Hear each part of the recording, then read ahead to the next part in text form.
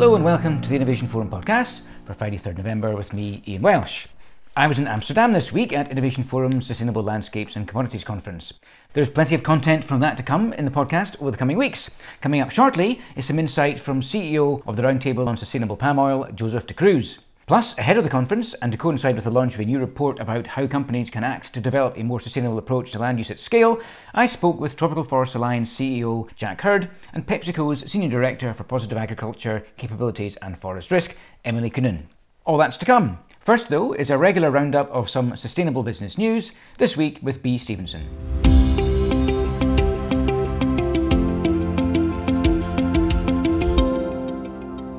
With scientists warning that the window to avoid 1.5 degrees centigrade of global warming is fast closing, more than 360 financial institutions and large multinationals are rallying businesses in high-carbon sectors such as steel, chemicals and logistics to establish science-based targets.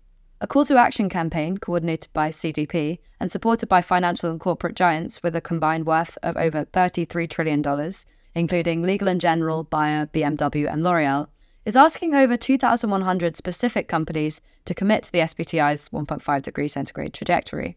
The targeted companies, including FedEx, Rio Tinto, Nippon Steel, and Dow Chemical, generate a cumulative annual emission equivalent to that of the US, the UK, and Japan combined, according to the CDP. The call to action requests that they align their emission reductions efforts with the SBTi targets, covering both direct and indirect emissions. The call emphasises the urgent need for drastic emission reductions and highlights the growing role of financial institutions in pressuring companies to decarbonise.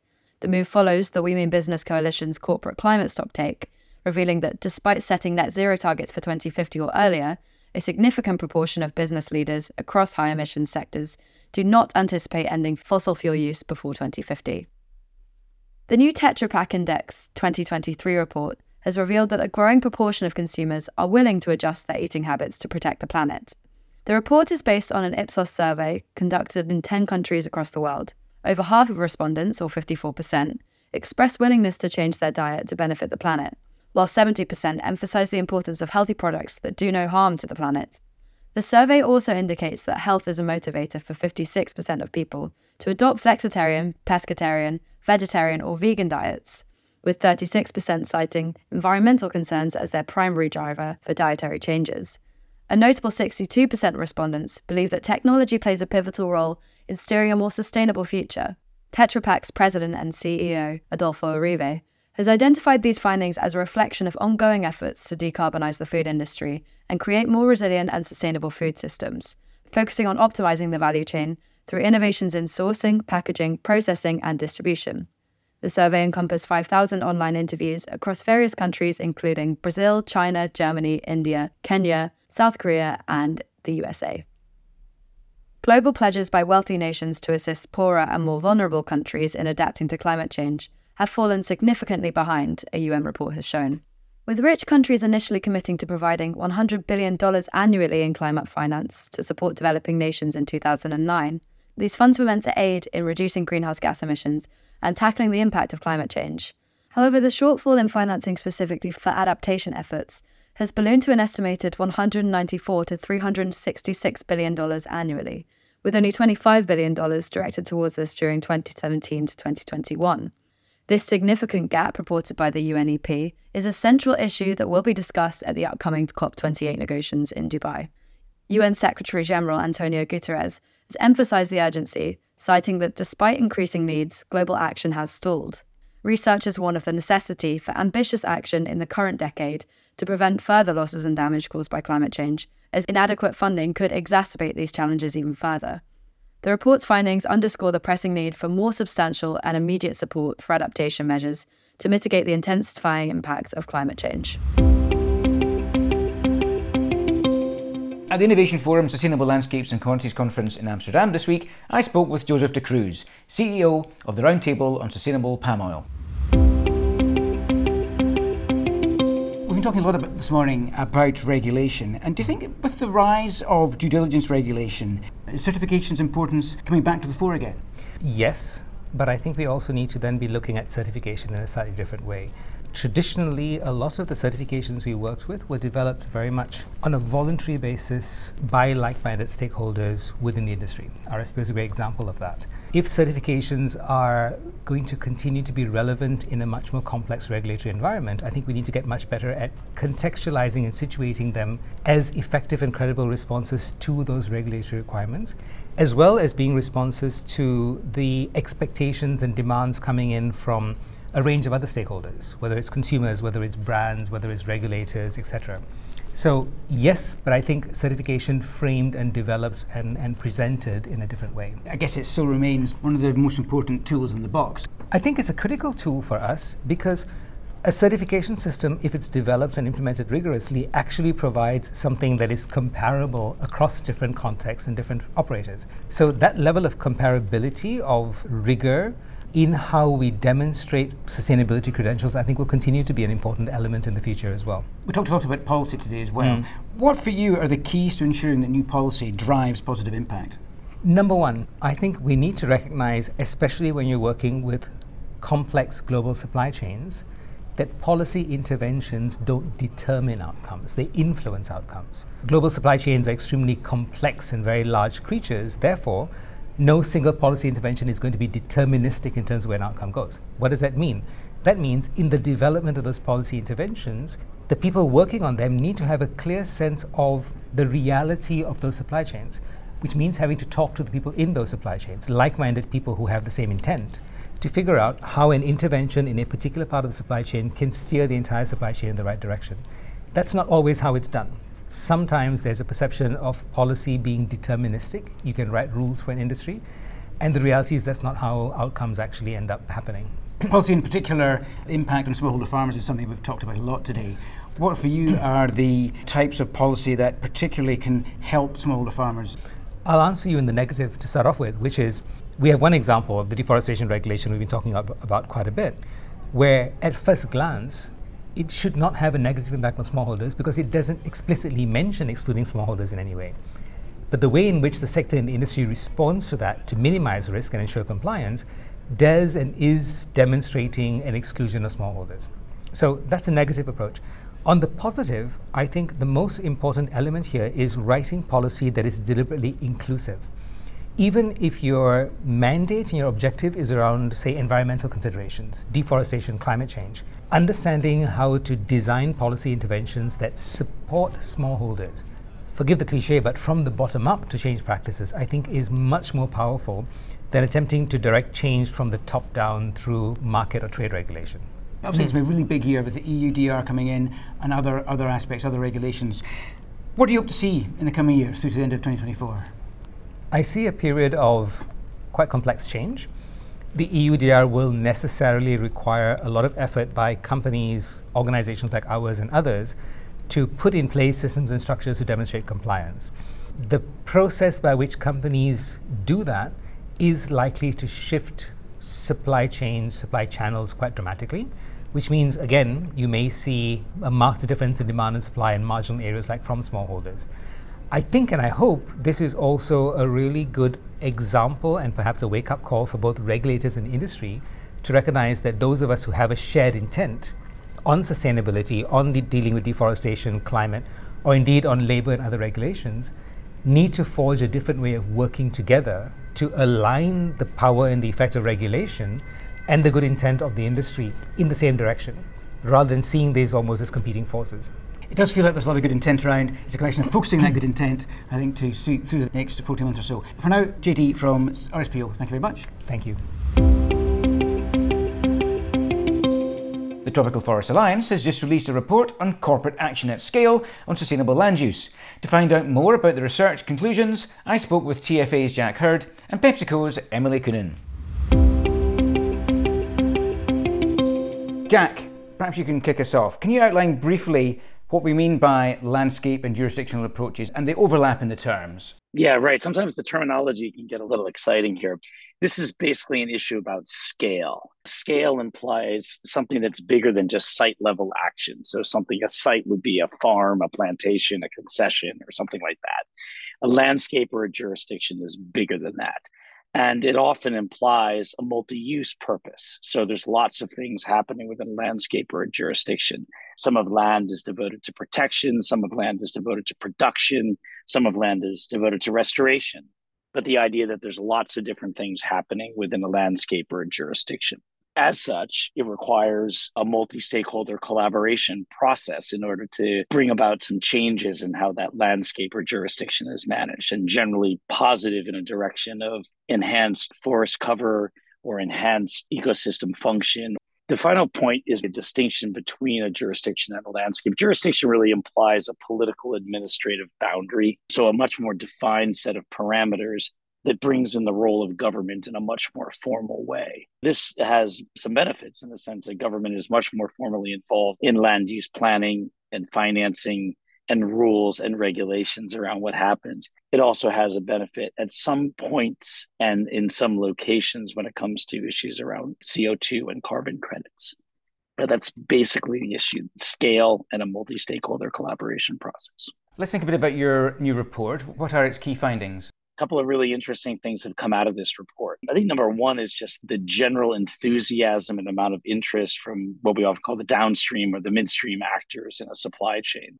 Consumer-facing companies, as well as those who trade into consumer-facing companies, increasingly interested and active in getting engaged in landscape and jurisdictional activities. And so that means operating a little bit outside of their immediate supply chain, but also making investments in the contextual factors that influence what happens within their supply chain. A related point is that momentum is really building around this.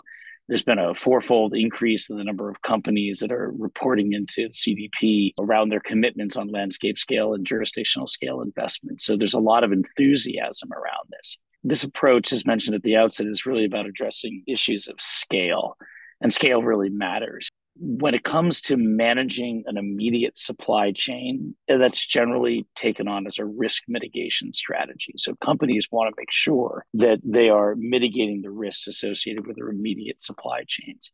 By investing in the landscapes and jurisdictions, you're investing in the contextual factors that help shape what that supply chain looks like. That can have a long-term benefit in that it changes the overall factors that influence what happens within that supply chain, as well as managing for resilience, as it allows flexibility in the supply chain. This latter point is increasingly important when there's smallholders involved. So smallholders being farms that are 2, 3, 4, 5 hectares rather than large integrated plantations. The last thing that came out of this is some of the rationale for these investments. One is that by multiple companies getting involved and having different actors involved, you're generating benefits that are at the scale that are greater than what a single investor or a single company could do. I think there's also reputational benefits, often what's referred to as a social license to operate, that comes through investments in landscapes and jurisdictional scale approaches. Other actors in that landscape or jurisdiction have a very positive view of the company and the company's willingness to really engage in addressing some of the underlying issues. There is an enhancement or an increased ability to ensure compliance with commitments. This goes back to issues with smallholders as well. There's an ability to enhance resilience, I guess, in the supply chain.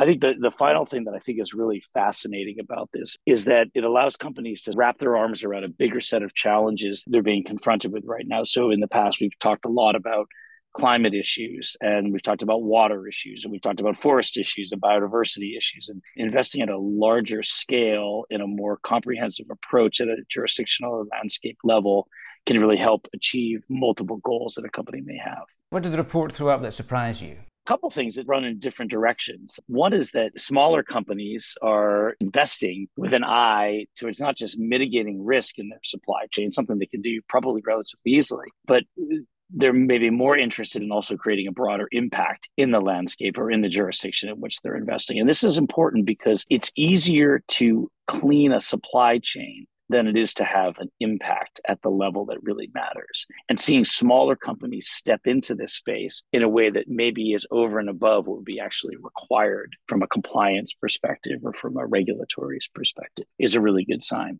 Now, something that runs a little bit contrary to that is that the recent deforestation regulation of the European Union seems to be incentivizing companies to focus more narrowly on their own supply chains as a risk management strategy, rather than stepping back and figuring out how do we not only do that, but also address the contextual factors that are playing out in a landscape or jurisdiction. So those are two things, the engagement of the smaller companies, but also the unintended impact of the European Union's deforestation regulation. It strikes me that there's been a real focus from business on thinking about climate impacts, mitigating them, alongside dealing with issues such as deforestation and natural conversion. It does seem like companies are beginning to think about broader impacts on biodiversity and water use as well now. How can a landscape approach help here?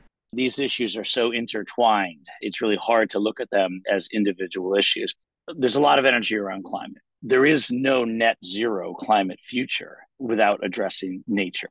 And that's often because forestry and land use is about 23, 24, 25% of CO2 emissions globally. So there's a need to address the issue around nature and forestry and land use as part of a climate solution.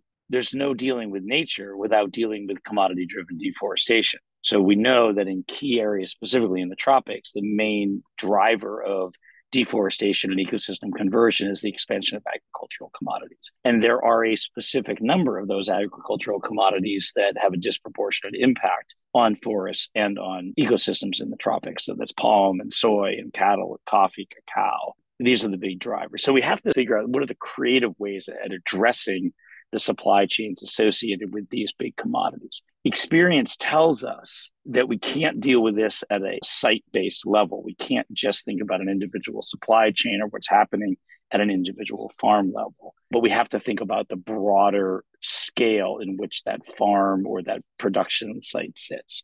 What companies are finding here is that if they can step back and maybe try to break out of the silos that we maybe inadvertently set up around biodiversity, nature, water, climate, et cetera, and step back and look at the broader issue, a landscape level initiative can really help address all of those things at once.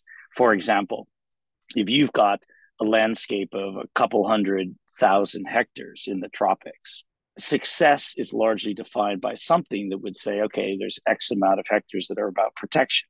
There's Y amount of hectares that are about production. There's Z amount of hectares that are about restoration. By having a comprehensive approach to addressing things in that landscape, you're able to address climate goals, nature goals, biodiversity goals, water goals, inclusivity goals, smallholder livelihood goals, et cetera. So there's a lot of rationale here for really trying to step back and investing in these things in one sort of more integrated approach. And how do you characterize the shift in corporate attitudes to these landscape and jurisdictional approaches? You got to give a lot of companies credit for looking at this and recognizing that just cleaning up your own individual supply chain, it may solve a specific and near-term challenge for the company, but doesn't address the bigger challenge. Those are challenges that could be posed to the supply chain in the future.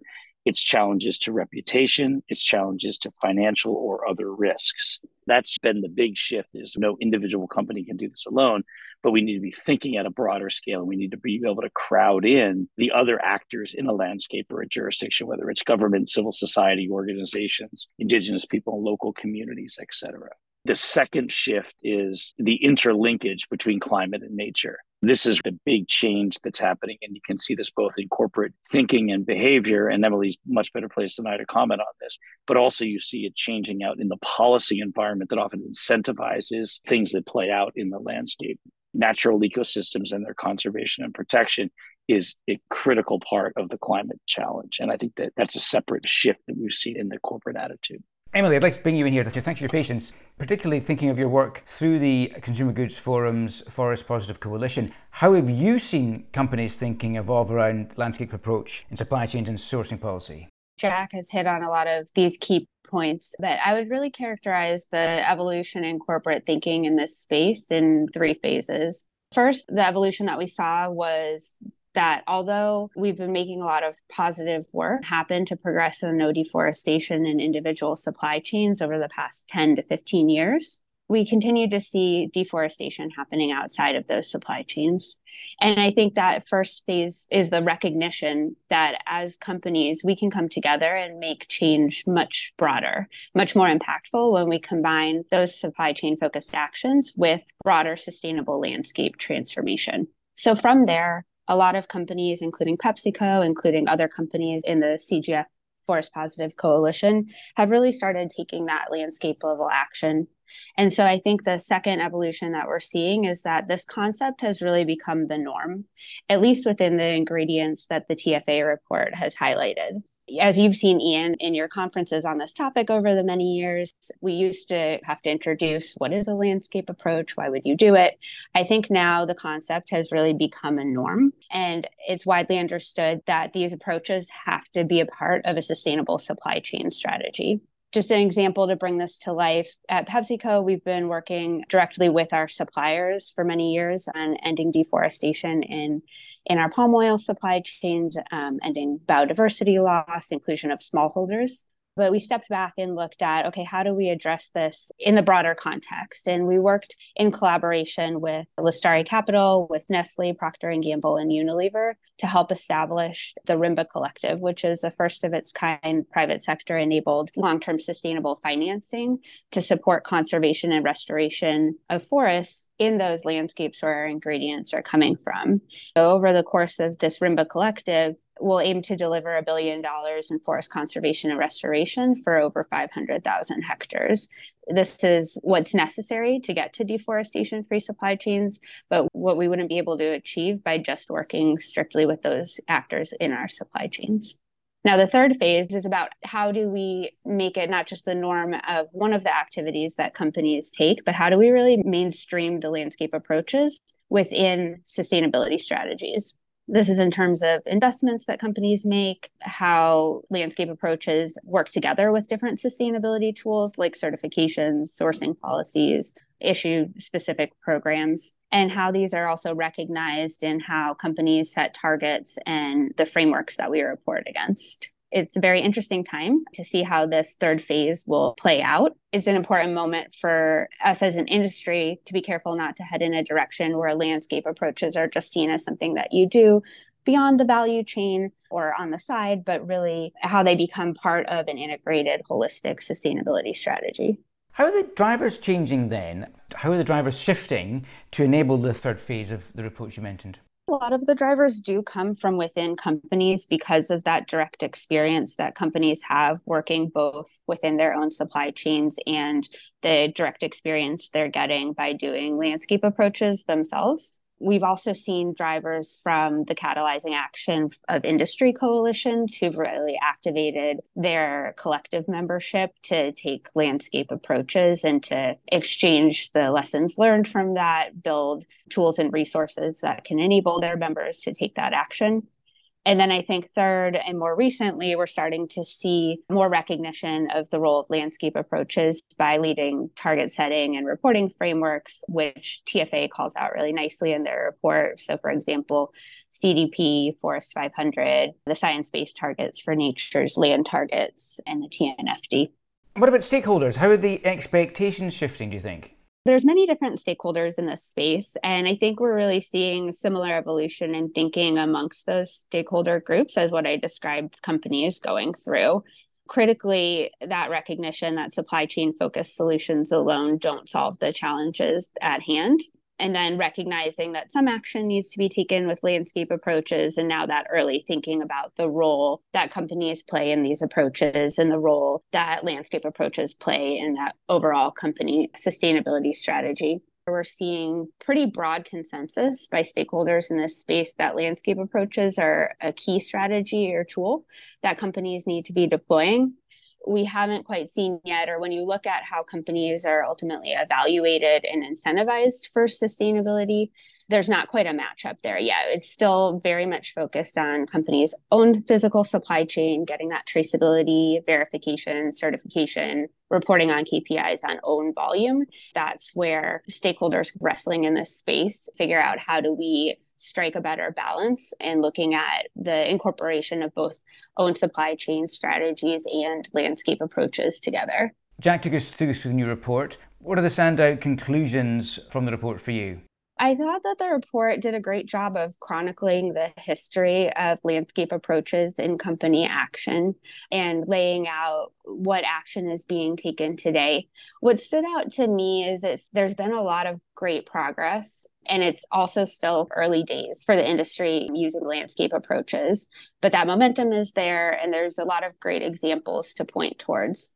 I think the report made it really clear that we need to focus on scaling this action. And to do so, there's a need to make a business case for all different types of companies. So not just the biggest companies or not just companies working in their biggest ingredients, but all across the different types of companies, different companies with different ingredients, different sizes of companies, and that there's a need to enable and drive collaboration to make that happen. The report makes recommendations for different types of organizations at the end to achieve that scale and that impact. I think there are 3 key opportunities for really transformational change that stood out to me in those recommendations. First was opportunity for target setting and reporting framework organizations to really accelerate and scale company action based on the learnings that we're seeing from real work on the ground, and to incentivize and recognize landscape approaches in how companies set targets and report on progress for nature, climate, and people-related goals. The second opportunity was highlighted that I thought stood out was for industry coalitions to really activate their members, including, as I was talking about, clarifying the roles of smaller players, smaller buyers, and varying ingredients, for example. And I think there's great examples of industry coalitions doing this that can be pointed to. And then the third is, I know that here we're talking about from the perspective of company action for landscape approaches, but we can't lose sight of the fact that landscape approaches ultimately need to be led by local stakeholders. The third opportunity that stands out is really for on-the-ground organizations who are working on sustainable land use planning in these production landscapes to seek global company support for sustainable land use planning. And I know that's easier said than done, but I think there's a great opportunity to really make the connections between local organizations and companies, which again is another role that industry coalitions I think can play in that as well. Let's just talk about the collaboration point. Everyone talks about the need for collaboration. Do you have any examples you can give of this working in practice at scale? Perhaps you could touch on what the CGF's Forest Positive Coalition can do in helping drive this forward. Creating change with multi-stakeholder collaboration, it takes time. It can be very complex, but I think it's ultimately key if we want to create systemic and sustained change in production landscapes. I guess I'll start with the work at PepsiCo that we've been doing in collaboration on these approaches for many years now. I already spoke about the partnership we have with peer companies, the Rimba Collective, which aims to protect and restore 500,000 hectares of forests in Southeast Asia.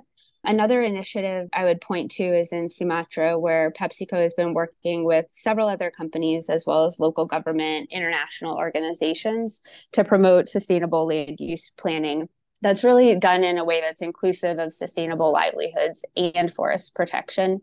And so there's a number of examples of activities within that program that one company on their own couldn't do. We have to do in collaboration. So for example, we've set up a state-of-the-art monitoring system for forests and made that available free of charge to local stakeholders to act on. We've been working on improving sustainability of palm oil by putting in place 7 full-time village coordinators to work across 15 different communities on sustainable land use topics, and then engaged in that process more than 50 palm oil mills. So we can really see the industry transforming in that landscape, but in a way that's inclusive of and promoting sustainable livelihoods and conservation and sustainable production altogether. I think there's many more examples from members of the CGF Forest Positive Coalition that we could point to. All of these examples are work in progress, but they show that together with this collective and coordinated action, it leads to more efficient use of resources, better activation of stakeholders beyond the individual companies involved, and those longer term sustained impacts beyond what could take place through just a single ingredient or a single supply chain led action. You asked about the role of the CGF Forest Positive Coalition, and maybe just a step back for those who aren't familiar. This is a CEO-led initiative that's made up of more than 21 different consumer goods forum companies. And it's been working for the last 3 years to mobilize those different companies to move beyond just working in our own supply chains to also building multi-stakeholder partnerships and engagements to both remove forest degradation and conversion from key commodity supply chains, but as well to build resilience of communities and ecosystems in landscapes where we source from for achieving those forest positive outcomes. I think when the coalition started, it was really clear that the focus has to be on having real impact on the ground. And one way the coalition is doing that is through a landscape working group. And that working group today has a portfolio of 25 different landscape initiatives, the majority of which are being supported by multiple Forest Positive Coalition member companies. Many different interesting projects are underway. The value in this coalition effort is, one, that collective action and that aggregate impact, but also that through that portfolio of initiatives, there's been a great opportunity to exchange learnings among the companies and then identify common challenges or where we need to develop solutions and resources to enable greater company action. So, for example, we've worked together on a common reporting framework for landscape initiatives that enable the companies to communicate on action we're taking and also better enables different activities in a single landscape to work together towards a common goal. And so I think these coalitions are really a good opportunity to define good practice, activate their members, create common reference through guidance and frameworks that are really grounded in on-the-ground experience. Strikes me from both your comments, Emily, and yours, Jack, there's a real sense of growing momentum. You mentioned that specifically, Jack. What are the key next steps to ensure that the opportunities that are now here are not missed? Jack? I really like what Emily was saying about landscape level initiatives really need to be led by, driven by what's happening with local stakeholders. We cannot expect companies to solve all the challenges that exist in complex integrated land use landscapes and jurisdictions around the world. The opportunity that's presenting itself is picking up on the momentum that companies are creating and using that to sort of crowd in the interests and the investment of local government in particular, but also other civil society players who may not currently be active in that landscape. These things really require, as we've said, a multi-stakeholder process. And it requires an organization that's able to step out of its own more parochial interest. I'm using that term specifically not because it's a pejorative, looking outside of their own interests and trying to find ways to address what's going to be beneficial at the broader scale. We should be able to take advantage of this momentum by trying to forge those partnerships and specifically getting government involved. Government has a role to play in land use planning and management, and in the setting up the rules, the regulations, and providing extension services for farmers and things like that. So I think we want to take advantage of the opportunity by really trying to bring in other stakeholders into these processes. Emily, what's your view on the key next steps that ensure the opportunities are not missed? I think you're right about the growing momentum and the need to act with urgency to do this work now. I think there's three things I would point to. First is that the need to grow on the ground capacity to develop and implement landscape approaches. Coming back to this point that it has to be locally led, locally driven, in the end, it has to be a bottom-up approach. We hear from our partners that the on-the-ground capacity to do this work is one of the limiting factors at the moment. The second thing I would point to is really breaking barriers for companies to consider landscape approaches as part of their core climate, nature, and people strategies, again, through how this is recognized in accounting frameworks and reporting frameworks and scorecards. And then third is needing to build that critical mass of companies taking landscape level action and breaking the barriers for companies and different initiatives to collaborate and complement one another. All of this requires incentives to be aligned to ensure that there's the right progress going forward. Perhaps you can both comment on that just to conclude. So Jack, what's your view on how the incentives for all the different people involved are best aligned to ensure that we get the progress that we've been talking about? There's a couple of different types of incentives here. There's financial incentives, there's recognition incentives, there's policy incentives and things like that. I happen to be a big fan of a collaborative approach that lays out what are the overall goals the group envisions within a landscape and jurisdiction. Investing in a planning process that could result in something that says, hey, look, within this landscape or jurisdiction, these are the lands that we really want to use for production. These are the lands we want to use for protection. These are the lands that need to be restored. This is the mechanism by which we're going to make decisions over this. This is who feeds into that process, et cetera. The existence of a comprehensive approach or a plan at the landscape at jurisdictional level provides some notion of assuredness and some notion of joint buy-in to the fact that everyone's sort of going in the same direction. That will then start to create incentives that align the interests of the various parties. Emily, same question to you. How do you think incentives can be best aligned? I would really emphasize the need for having the right target setting, scorecard, and reporting frameworks in place that help set out the requirements around corporate climate, nature, and people goals to incentivize companies taking landscape approaches.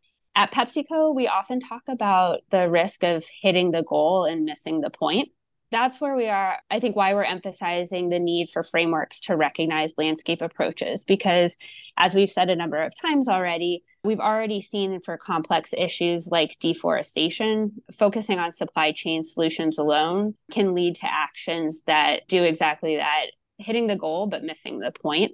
And we've been through that journey already. And so I think we already know that it's important to incentivize landscape approaches to be more of an integral part of companies' sustainability strategies, not instead of supply chain focused action, but really alongside supply chain focused action so that we can ultimately have the intended impact, that impact be sustained and that it work for people, planet, and food systems. But very comprehensive discussion on all of these issues, and certainly it's going to be interesting to see how things develop as we go forward. But for now, Jack Hurd from TFA and Emily Coonan from PepsiCo, thank you very much indeed. Thank you very much for your time. Yeah, thanks.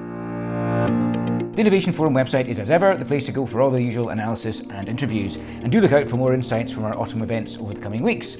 We'll be back with the Monday briefing next week and the podcast on Thursday, when I will be in Washington DC with the Innovation Forum team for our Future of Climate Action conference. But that's it for now. I've been Ian Welsh, and until next time, goodbye.